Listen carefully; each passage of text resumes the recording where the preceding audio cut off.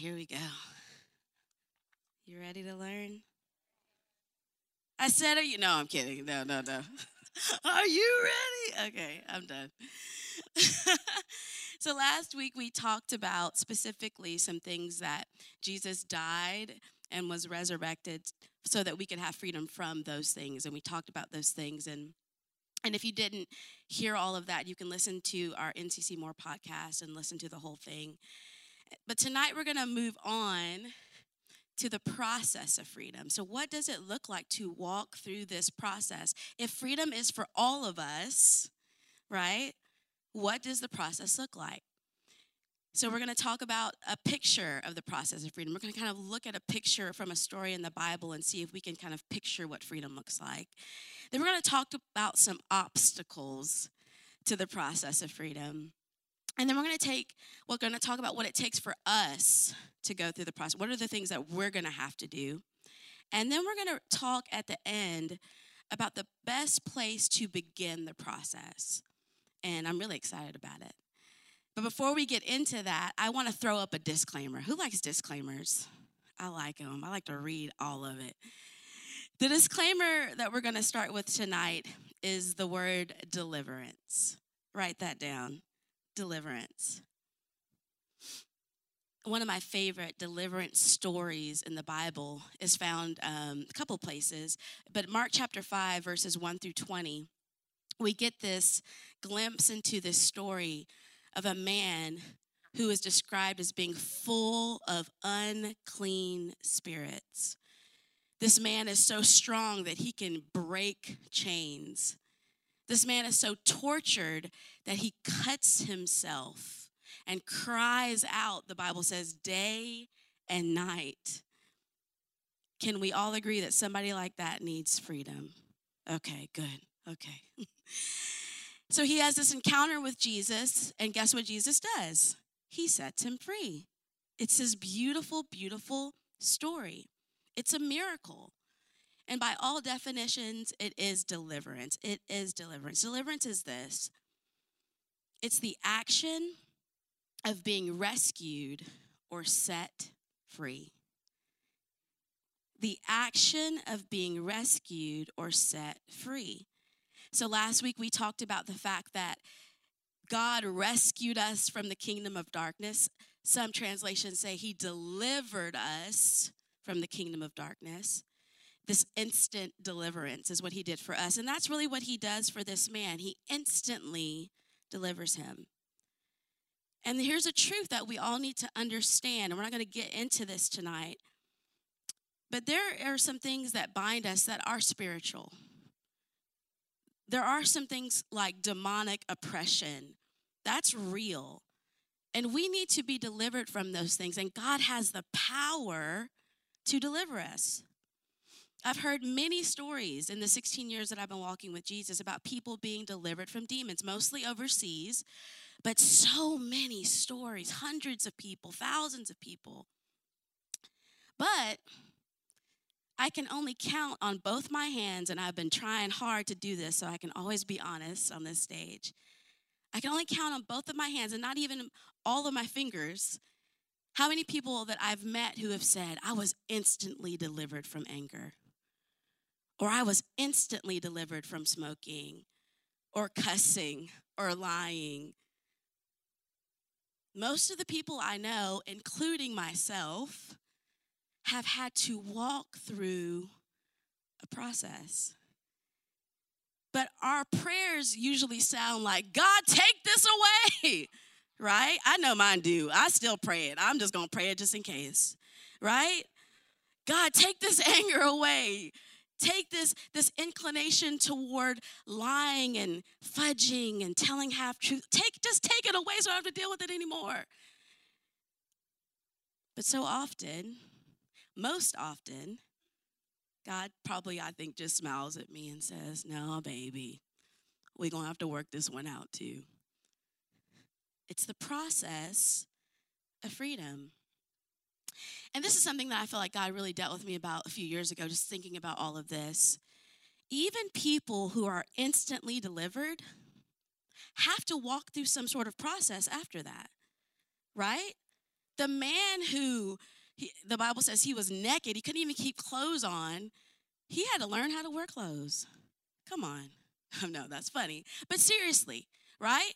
He had to learn how to make friends. I'm pretty sure he had to learn how to deal with fear of something like that happening to him again. It's a process. Even when you're delivered, there's a process you have to walk through. So let's talk about the process of freedom. We're going to first talk about this picture of the process. Let's get a picture of it together. So there's a story in John 11. If you want to go ahead and turn there, we're going to read some verses out of John 11. Turn there, swipe there, you know what I mean. Most of us have heard this story before, but one of Jesus' friends, his name is Lazarus, he's sick. And so Lazarus' sisters send someone to Jesus because Jesus is their friend and they know Jesus loves him and they know that Jesus can heal him. And so they say, can you come and help us out? And instead of leaving immediately, what does Jesus do? He waits. He delays. And when Jesus finally arrives, Lazarus has been dead for 4 long days. Can you imagine how long those days were for Mary and Martha? The thoughts that they had. So then Jesus finally shows up. He talks to Martha. They have this beautiful discourse. He sees Mary. They have a few words, and then he gets to the tomb, and this is where we're going to pick up, verse 38 of John 11. Verse 38 through 44. Jesus, once more deeply moved, came to the tomb. It was a cave with a stone laid across the entrance. Take away the stone, he said. Let's just put ourselves in this story. But Lord, said Martha, the sister of the dead man, all of us would have said this, by this time there is a bad odor, for he has been there 4 days. Jesus, are you sure you know what you're doing? Then Jesus said, did I not tell you that if you believe, you will see the glory of God? So they took away the stone. Then Jesus looked up and said, Father, I thank you that you have heard me. I knew that you always hear me, but I said this for the benefit of the people standing here, that they may believe that you sent me. When he had said this, Jesus called in a loud voice, Lazarus, come out. The dead man came out, his hands and feet wrapped with strips of linen and a cloth around his face. Quick pause. When I was looking up commentaries, I just got a kick out of this. I just love commentaries. All the scholars say different things. Some of them think he was like transported out, teleported out. I just love reading it. All you sci-fi fans, come on, let's go there. Come on, the stone is rolled away and here comes Lazarus. Or some people say he shuffled out. That's Matthew Henry. He's like, he must have. I was like, okay. Some people say he hopped out. Whatever you want to see, you see that. And then Jesus said to them, take off the grave clothes and let him go. Verse 44, one more time. The dead man came out, his hands and feet wrapped with strips of linen and a cloth around his face. Jesus said to them, the people that were there, take off the grave clothes and let him go. The ESV says, unbind him and let him go. So here is our picture. Let's try and see it. Lazarus was dead. Just like we were dead. Like we talked about last week. We were all dead in our sins and our transgressions. Lazarus was dead. Lazarus was then raised to new life. Come on. Just like we were raised to new life in Christ.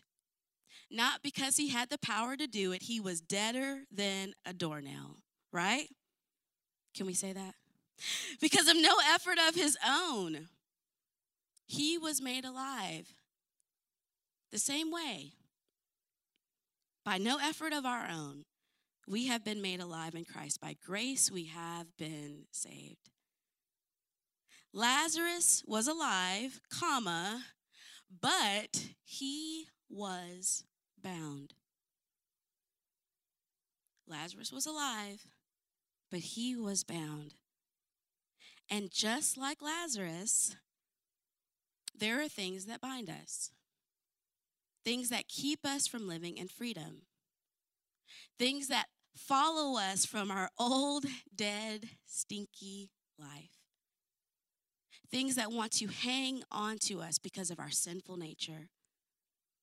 Remember, we talked about this last week. There's a sinful nature in us that wants to be resurrected. It wants to be brought back to life. His face was wrapped, which means he couldn't see clearly, he couldn't hear clearly, he couldn't speak clearly. His hands and feet were bound, which means he could not walk or run or move freely. Lazarus's grave clothes needed to be removed so that he could enjoy that new life that Jesus had resurrected him to have. And just like Lazarus, if we're going to have and enjoy the life Jesus has given us, we will have to have some things removed. So let's talk about 3 things that salvation does not remove. Ooh, let's talk about it. You know, even as I was doing this, I was so clear to me. I was like, oh God, I'm sure I believe this at one time. I'm saved now. I'm alive. Now everything is going to be great. But there are some things that salvation does not remove. Let's talk about it. Number 1, our memories. Our memories. The definition there is the mental capacity or faculty of retaining and reviving, resurrecting, here we go, facts, events, impressions, etc., or of recalling or recognizing previous experiences. I wish all of our previous experiences were instantly redeemed, but they are not. I wish that the facts and events of our past would not revive themselves when we enter into new situations and relationships, but my God, they do. I wish I could forget some of the things I did yesterday. Come on. Where I just knew I blew it, where I disappointed myself and I knew I had disappointed. I wish I could forget the heartache, the heartbreak, the abuse, the abandonment, the betrayal, those lustful episodes, the experiences with bullies and best friends, lies I told and lies that were told on me and everything in between. But those things just don't go away because we decided to follow Jesus. Our memories color the way we see God, the way we see ourselves, the way we see others. And they help us to build the second thing that salvation does not remove. And that is our mindsets or mentalities. You pick the word you like the best. Mindsets or mentalities. This is where we have one of the best pastors in America because I really feel like, Coach, you are dedicated. It is part of your calling to help us change our mindsets. I feel like when you're 105, you're still going to be preaching that message and changing lives all over the world. What's the definition? A fixed attitude, disposition or mood, an intention or inclination. Maybe we have an inclination toward negative thinking. Maybe it's part personality, part experience. Maybe we have an inclination toward lying or telling half-truths. Maybe we have a fixed attitude about love, and it's this performance-based thing we talked about last week. It's just this fixed attitude we have. Or maybe all of our lives we've had a selfish disposition.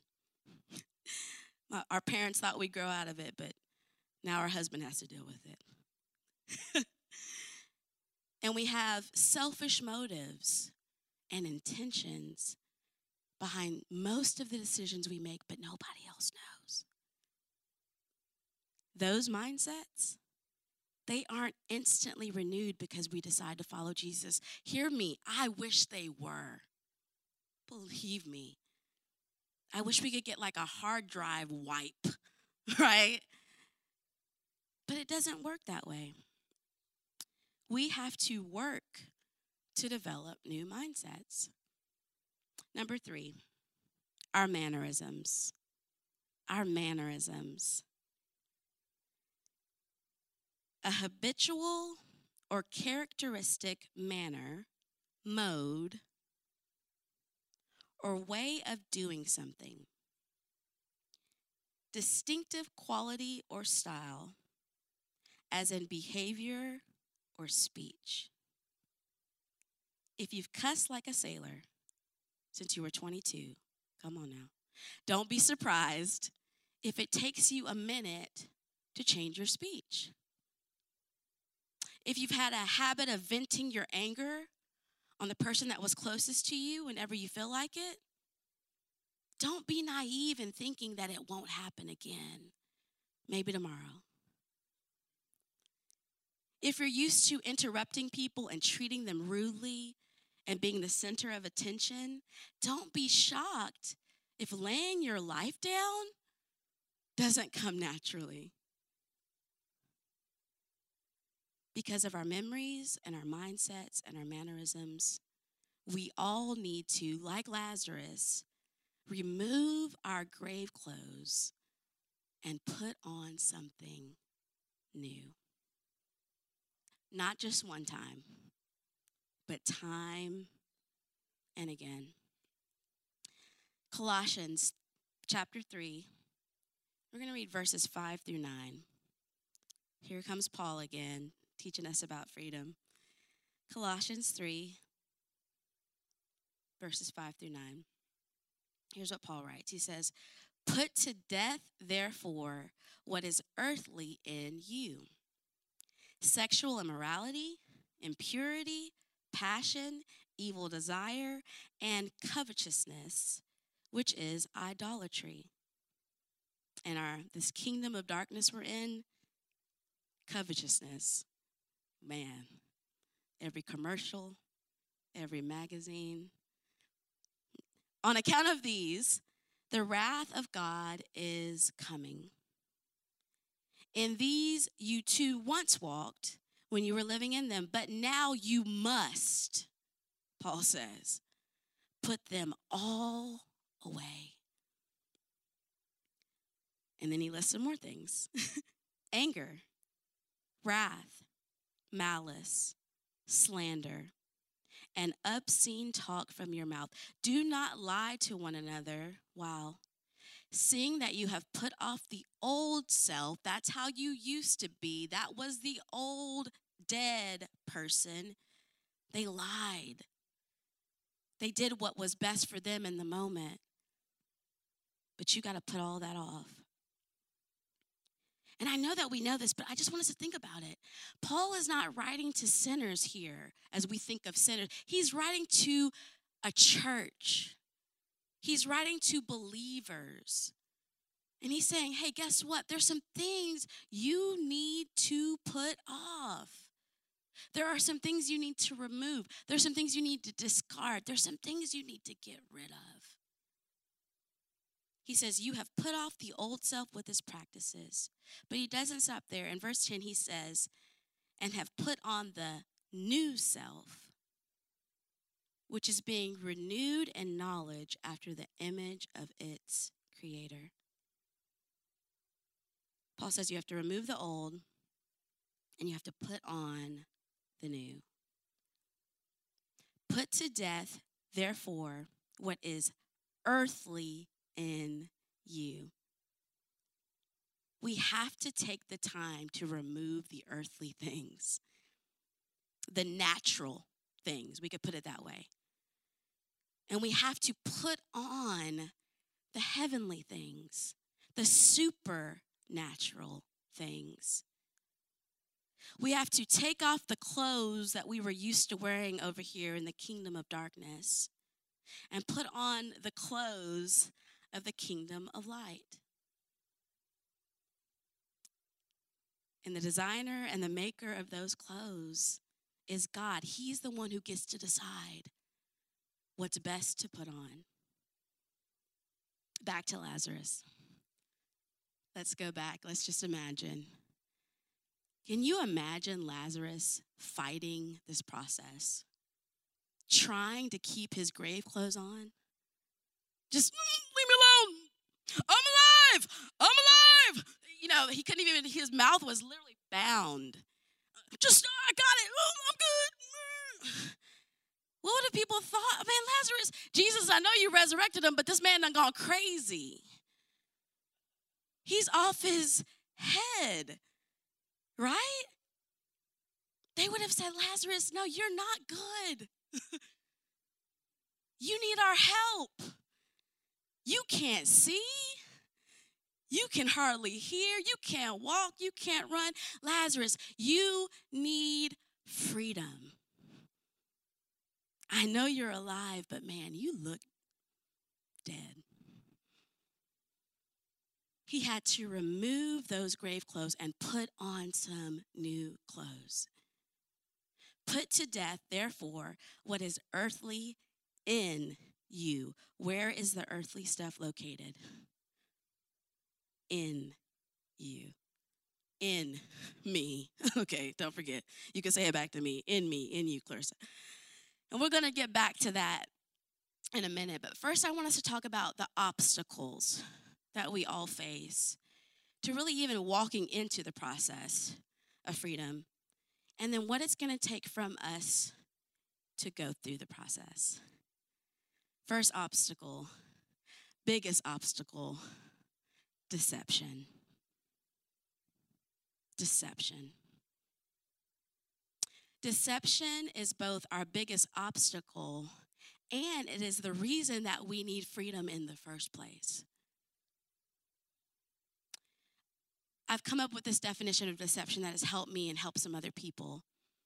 But deception, we're deceived when the lie is the truth and the truth is a lie.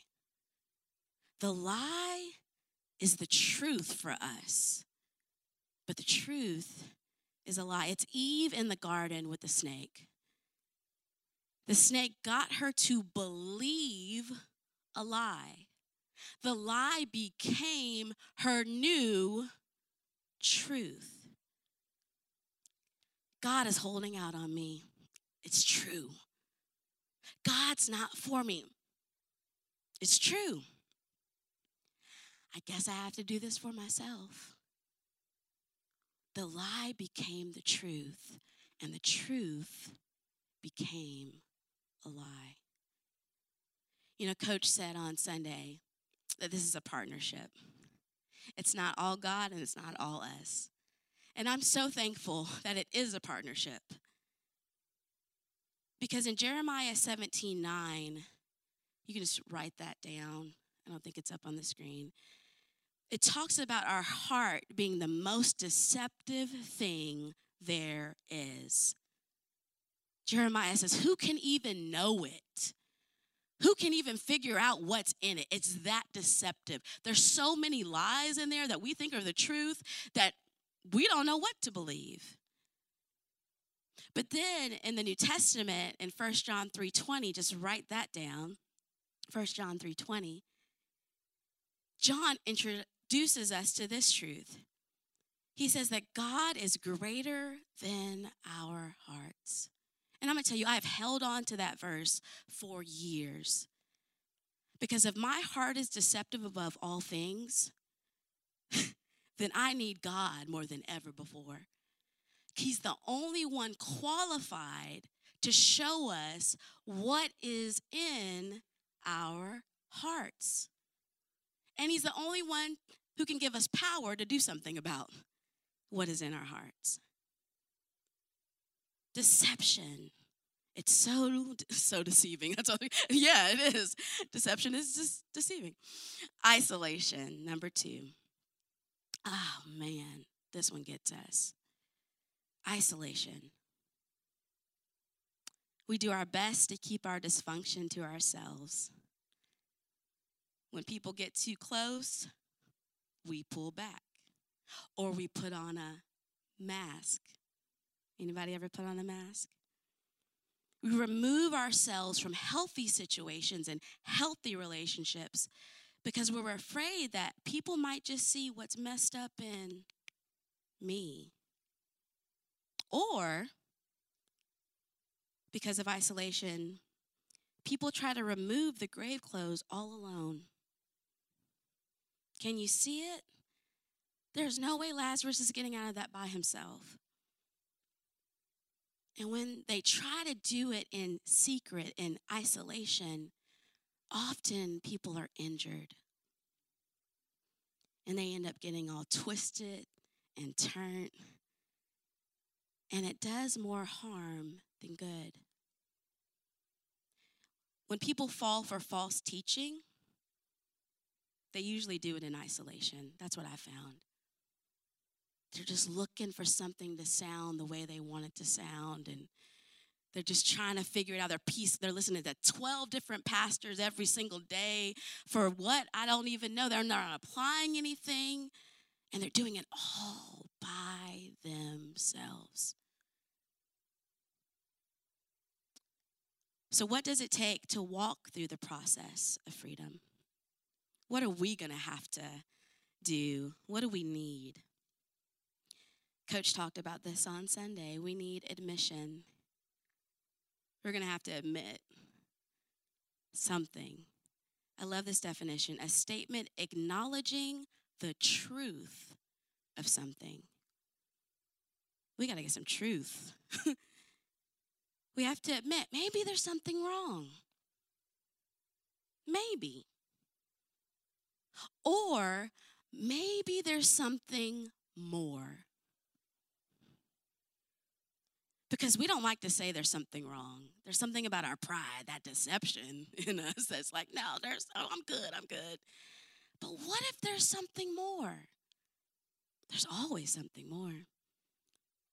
Admission. But there's also a price of admission. Because it's going to cost us something to go through the process. You may have to pay a counselor. You may have to give up your Wednesday night Netflix binge, Clarissa. Oh, but this is where it really costs us. We will have to, we must humble ourselves. Which leads us to the second thing it takes. Submission. The action or fact of accepting or yielding to a superior force or to the will or authority of another person. I don't want to do that. I want to do it my way. Submission. We're going to have to submit to God first. We're going to have to admit in that submission that we need his help, and he's the only one who can help us.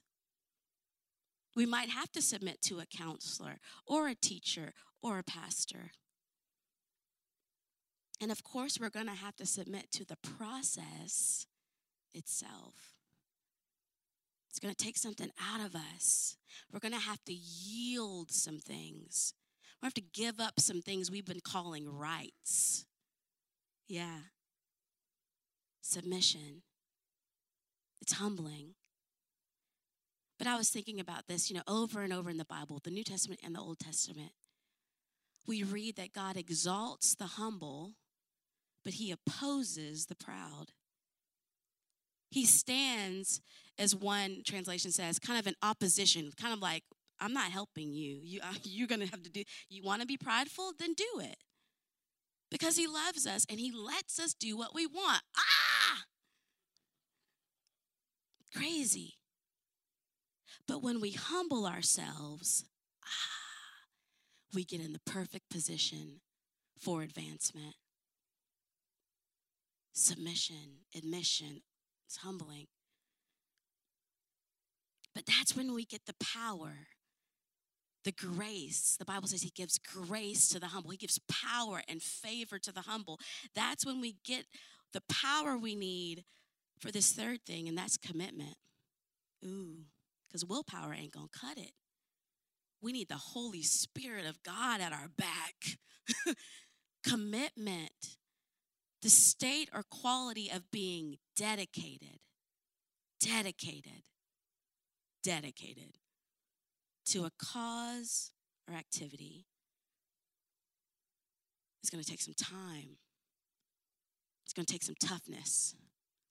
It's going to take some resilience, because there's going to be some setbacks along the way. And we're going to have to be committed to even just getting back up again. Number 4, it's going to take community. Community. I love this definition of community because I see the body of Christ, joint ownership or participation. Joint ownership or participation. The stone that was keeping Lazarus in that tomb had to be moved by someone. I just love that. If Jesus can resurrect him, come on, he can move a stone. But the picture it gives us, this is a community thing. Get involved. Roll the stone away. And some people had to get close enough to him to take those clothes off. I could just imagine how they felt. I'm hoping they started with the man's head, poor man. I hope they weren't like, hold on, let me get your feet. Like, no, sir. Like, I want to see, I want to hear, I want to, you know. But can you imagine the joy that they felt being a part of this miracle? Someone had to get the man something to wear. This is the stuff I add in the Bible. I'm always like, who went and got him some clothes? Did somebody take something off? And we're like, you can have my tunic. You know, I don't know. But you know, they didn't let the man walk around looking like, you know what?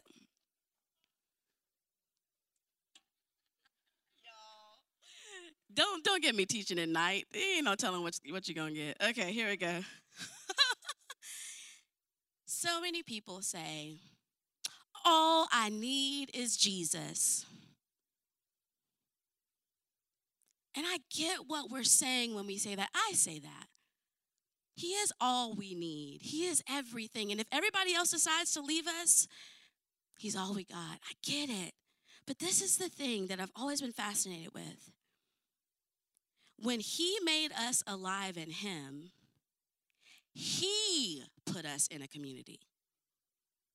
He didn't even give us a choice. It wasn't your mama. It wasn't your husband dragging you to church. No, Jesus was the one who said, this is what you need. We're the body of Christ. We're the community of Christ. He didn't leave us in isolation. He put us in community. And this is the part I think we don't like. We're not just going to have to submit to God or even the process. We're going to have to submit to one another. I don't know about that. Just, hey. So where do we start this process? Let's talk about it. Paul said, remove the old that is in you and replace it with the new. Ephesians chapter 4, verses 20 through 25. Coach had us reading this on Sunday, and I got so excited. I was like, oh, we're going to talk about it all. You know, anyway, it's a total nerd, Bible nerd person, whatever I am. Ephesians 4, 20 through 25.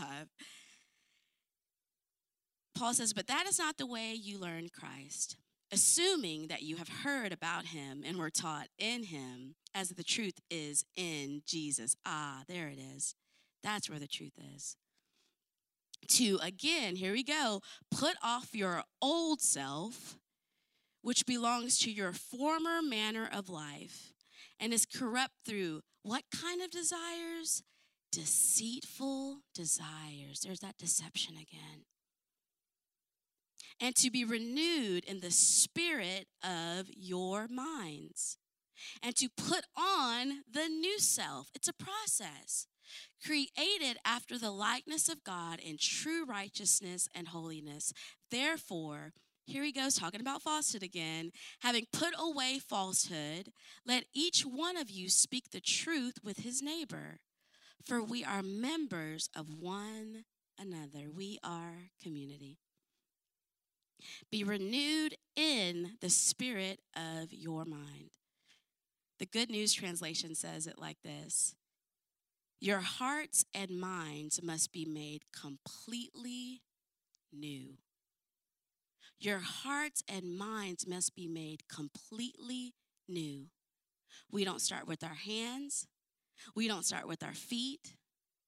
We don't start with what people can see. We start with what they can't see. We start with what we can't see. The usage of the word mind in the Greek vernacular and the Hebrew definitions of heart, mind, and soul, they all work together. They wouldn't have been thinking about our brain per se. They would have been thinking about our inner life that we talked about a couple of Sundays ago. They would have been talking about their soul, their spirit. This is where we get phrases like soul care and inner healing. It all starts on the inside. The best way to begin the process of freedom, identifying your false core beliefs. Identifying your false core beliefs. Keyword, false. Remember Jesus' words in John 8:31-32. If you obey my teaching, you are really my disciples, and you will know the truth, and the truth will set you free. If the truth makes us free, then lies keep us bound. Come on, Neil, you're getting a prize after this. If the truth makes us free, then lies keep us bound. I want us to think about our core beliefs like our central nervous system. I'm not a healthcare provider. Some of you are. Bear with me. Google is my friend. Core beliefs, central nervous system. In the same way that our central nervous system, our brain, our spinal cord, controls most of the functions of our body and our mind, our core beliefs control most of our thoughts and attitudes. And they help to develop, and this is why it's so important. They help to develop the other beliefs we build our lives upon. Maybe you're more of a gardener. Think of our core beliefs as roots. And the rest of our beliefs, thoughts, and attitudes are the branches. And this is why we have to start with them. In 2019, I took a counseling class, and when this lecture came on, I didn't really know what to expect, and I'm just taking notes like normal. And then they start breaking this down, and I'm just sitting there like, oh my God, poor coach. I got to work the next day. I'm like, I learned this thing last night, and I'm like sending him the whole thing. It was life-changing for me. And what they taught us was if you really want to walk someone you're counseling through a real life change, you better help them first identify their false core beliefs. Because that's what they're really building their life upon. And if we build our life on faulty core beliefs, we will keep dealing with the same dysfunction over and over again. So, how do you identify your false core beliefs? The same way doctors do. We have to look for our symptoms. What are our symptoms? I love this definition of symptoms: a physical or mental problem that a person experiences that may indicate a disease or condition. A physical or mental problem that a person experiences that may indicate a disease or condition. Another way, same, just like doctors, just like scientists, trials and testing. In the trials of life, what comes out? What comes out? In the testing, what is revealed? What grave clothes do we reach for when all heck is breaking loose?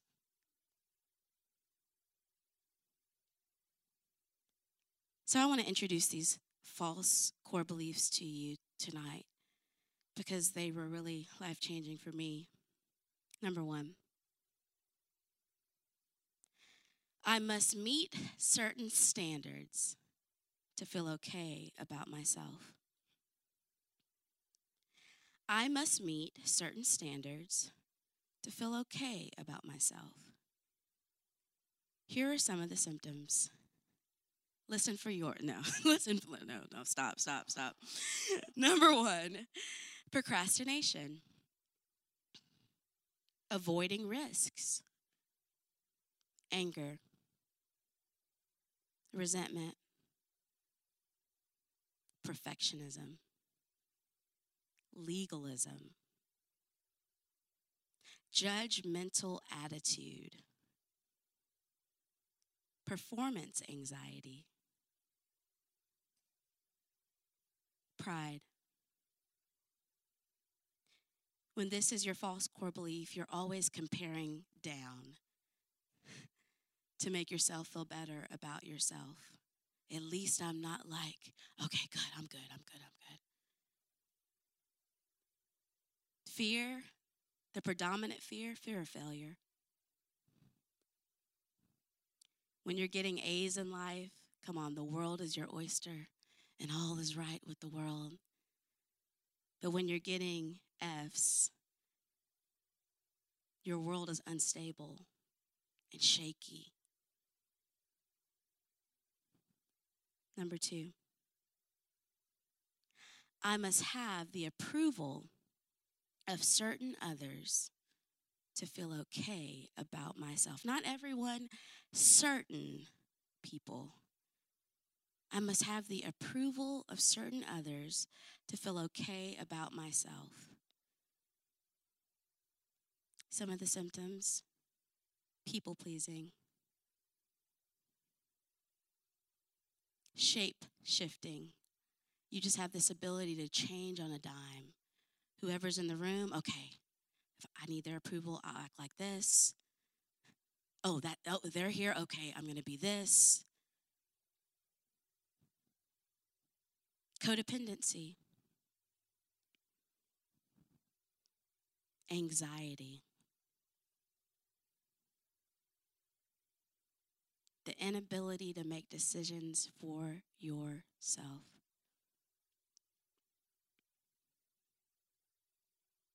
And you might struggle with saying no, especially to these certain people. You want their approval so bad, and they might not even know it, but it's driving your decisions. Underlying fear of rejection.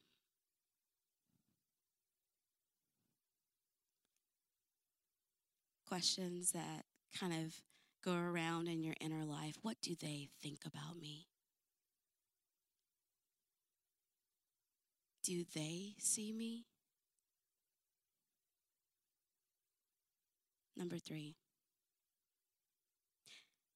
Those who fail are unworthy of love, respect, etc., and deserve to be punished in some way. Those who fail are unworthy of love, respect, etc., and deserve to be punished in some way. Symptoms: blaming others or yourself or God when things don't go the way you think they should. Self-induced punishment, self-harm, self-hatred, harm of others, and hatred of others. Bitterness, unforgiveness, withholding love and affection. This is the big one for me. I think we all need to open up our ears. You struggle with being able to accept God's forgiveness, to really live forgiven.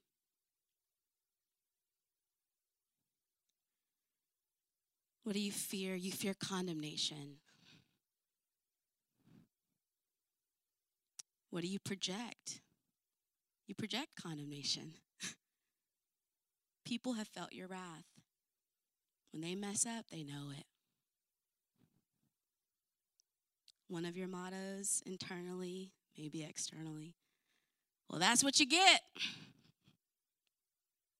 Or that's what I get.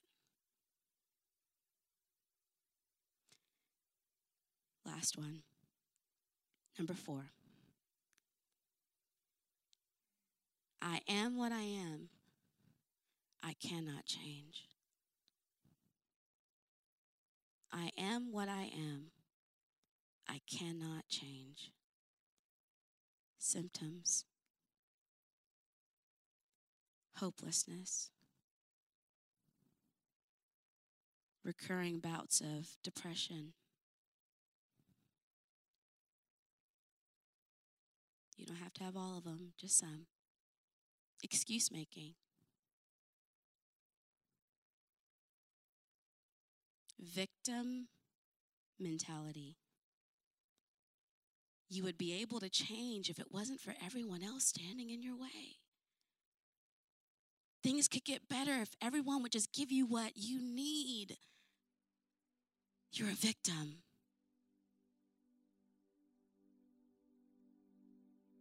Feelings of powerlessness. I don't have the power to change. That's why I can't change. God gives some people power, but He doesn't give me power. And you often lack the ability to finish what you start. Chronic starter. You may think you're lazy, or even that you just don't care. Well, I just don't care. But really underneath is this core false belief. Deception. Fear. No one really understands what you're going through. And if they knew, they wouldn't help anyway.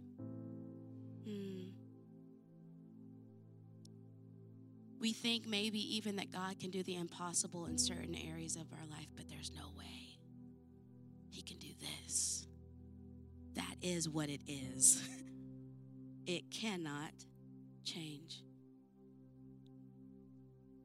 Some of our mottos that we always come back to, we even jokingly say them. Well, this is just who I am. Or this is just the way it is. Can you see why these are so damaging? If we want to live in freedom,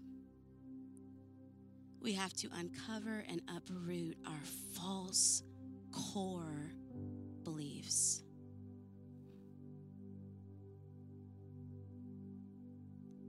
The first time I heard this, it hit me like a ton of bricks. And even as the professor was talking, I knew mine. I mean, I was like, oh my God. What? Are you kidding me?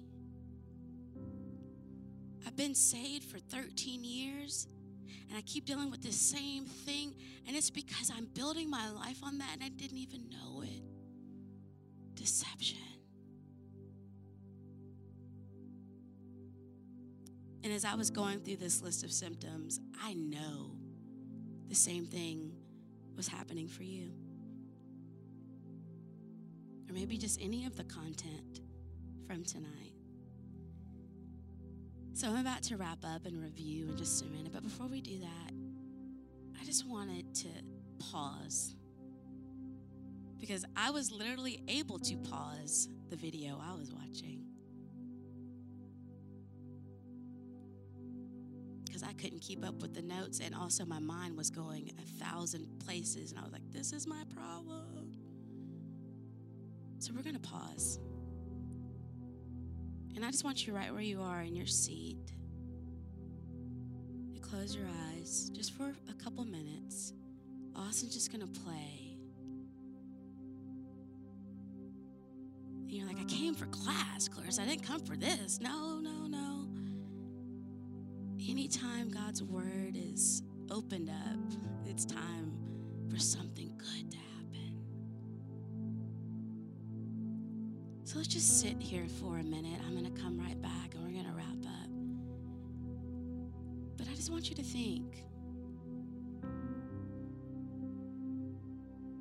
With your eyes closed, just sitting there. Do you believe that you are what you are and you cannot change?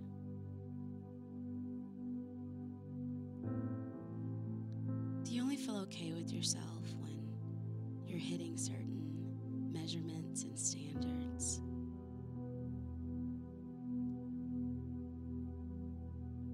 Whose approval do you crave?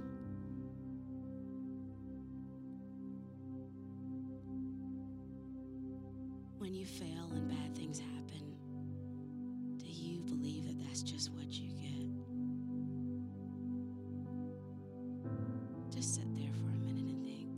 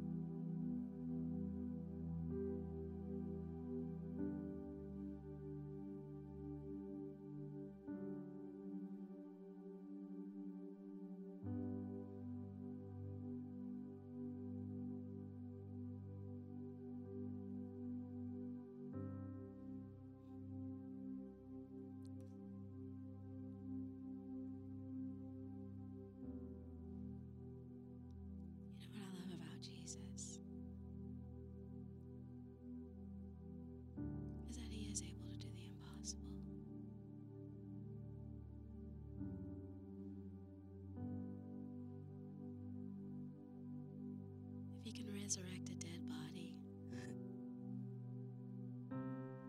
He can help me build a better foundation.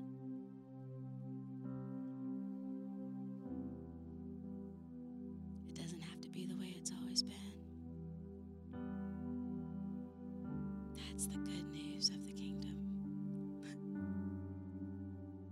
It doesn't have to be the way it's always been.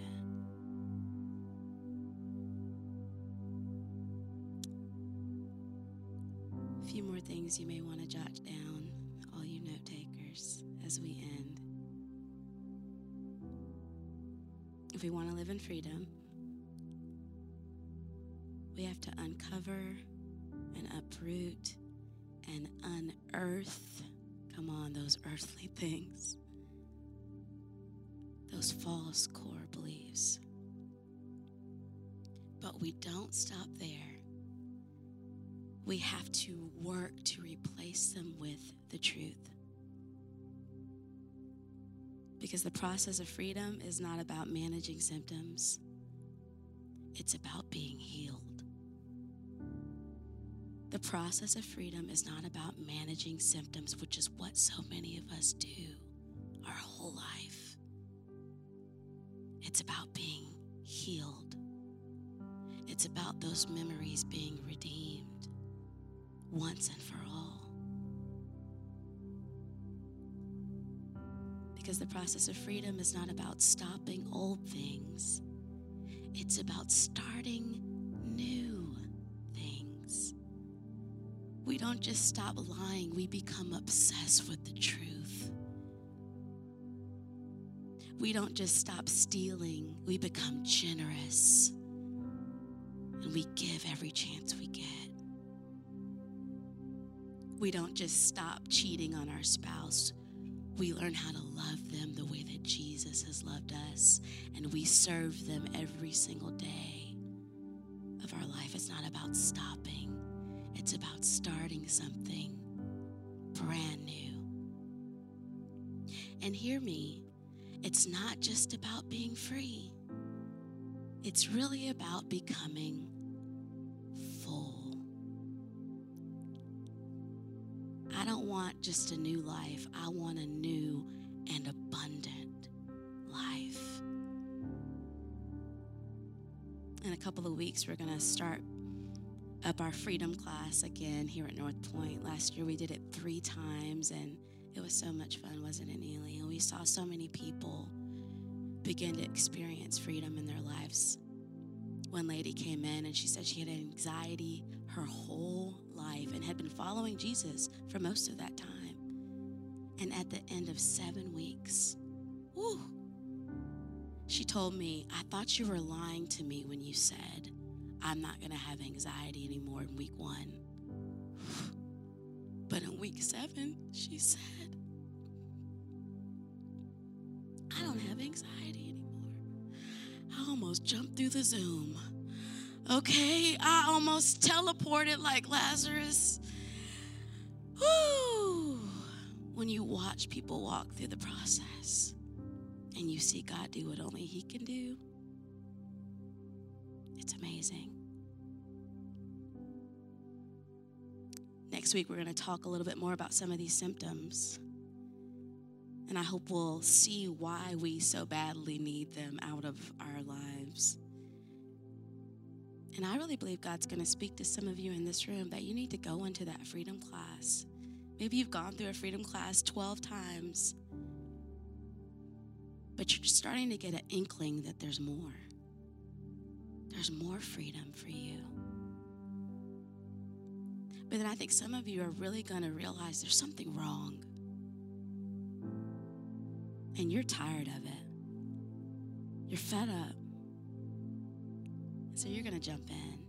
And we're going to go on that ride together. In review, like Lazarus, we all have some grave clothes that need to be removed.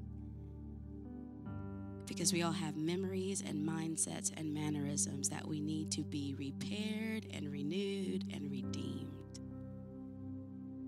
There are 2 big obstacles standing in our way: isolation and deception. where the lie is the truth and the truth is a lie. And to walk through the process of freedom, we're going to have to admit that maybe there's something wrong, or maybe there's something more. We have to submit to God and the process, and we have to commit to the process, because it's going to take consistency and tenacity and resilience. And we're going to have to do it all in community. And the best way to begin the process is to uncover and uproot some of our false core beliefs. Let me pray for us, and then we're going to dismiss. Lord, thank you so much. We can never thank you enough. You could just make us new and leave us to our own devices, but you always want more for us. So we get in agreement with you tonight that there is more for us. We love you, God. We praise you. In Jesus' name, amen.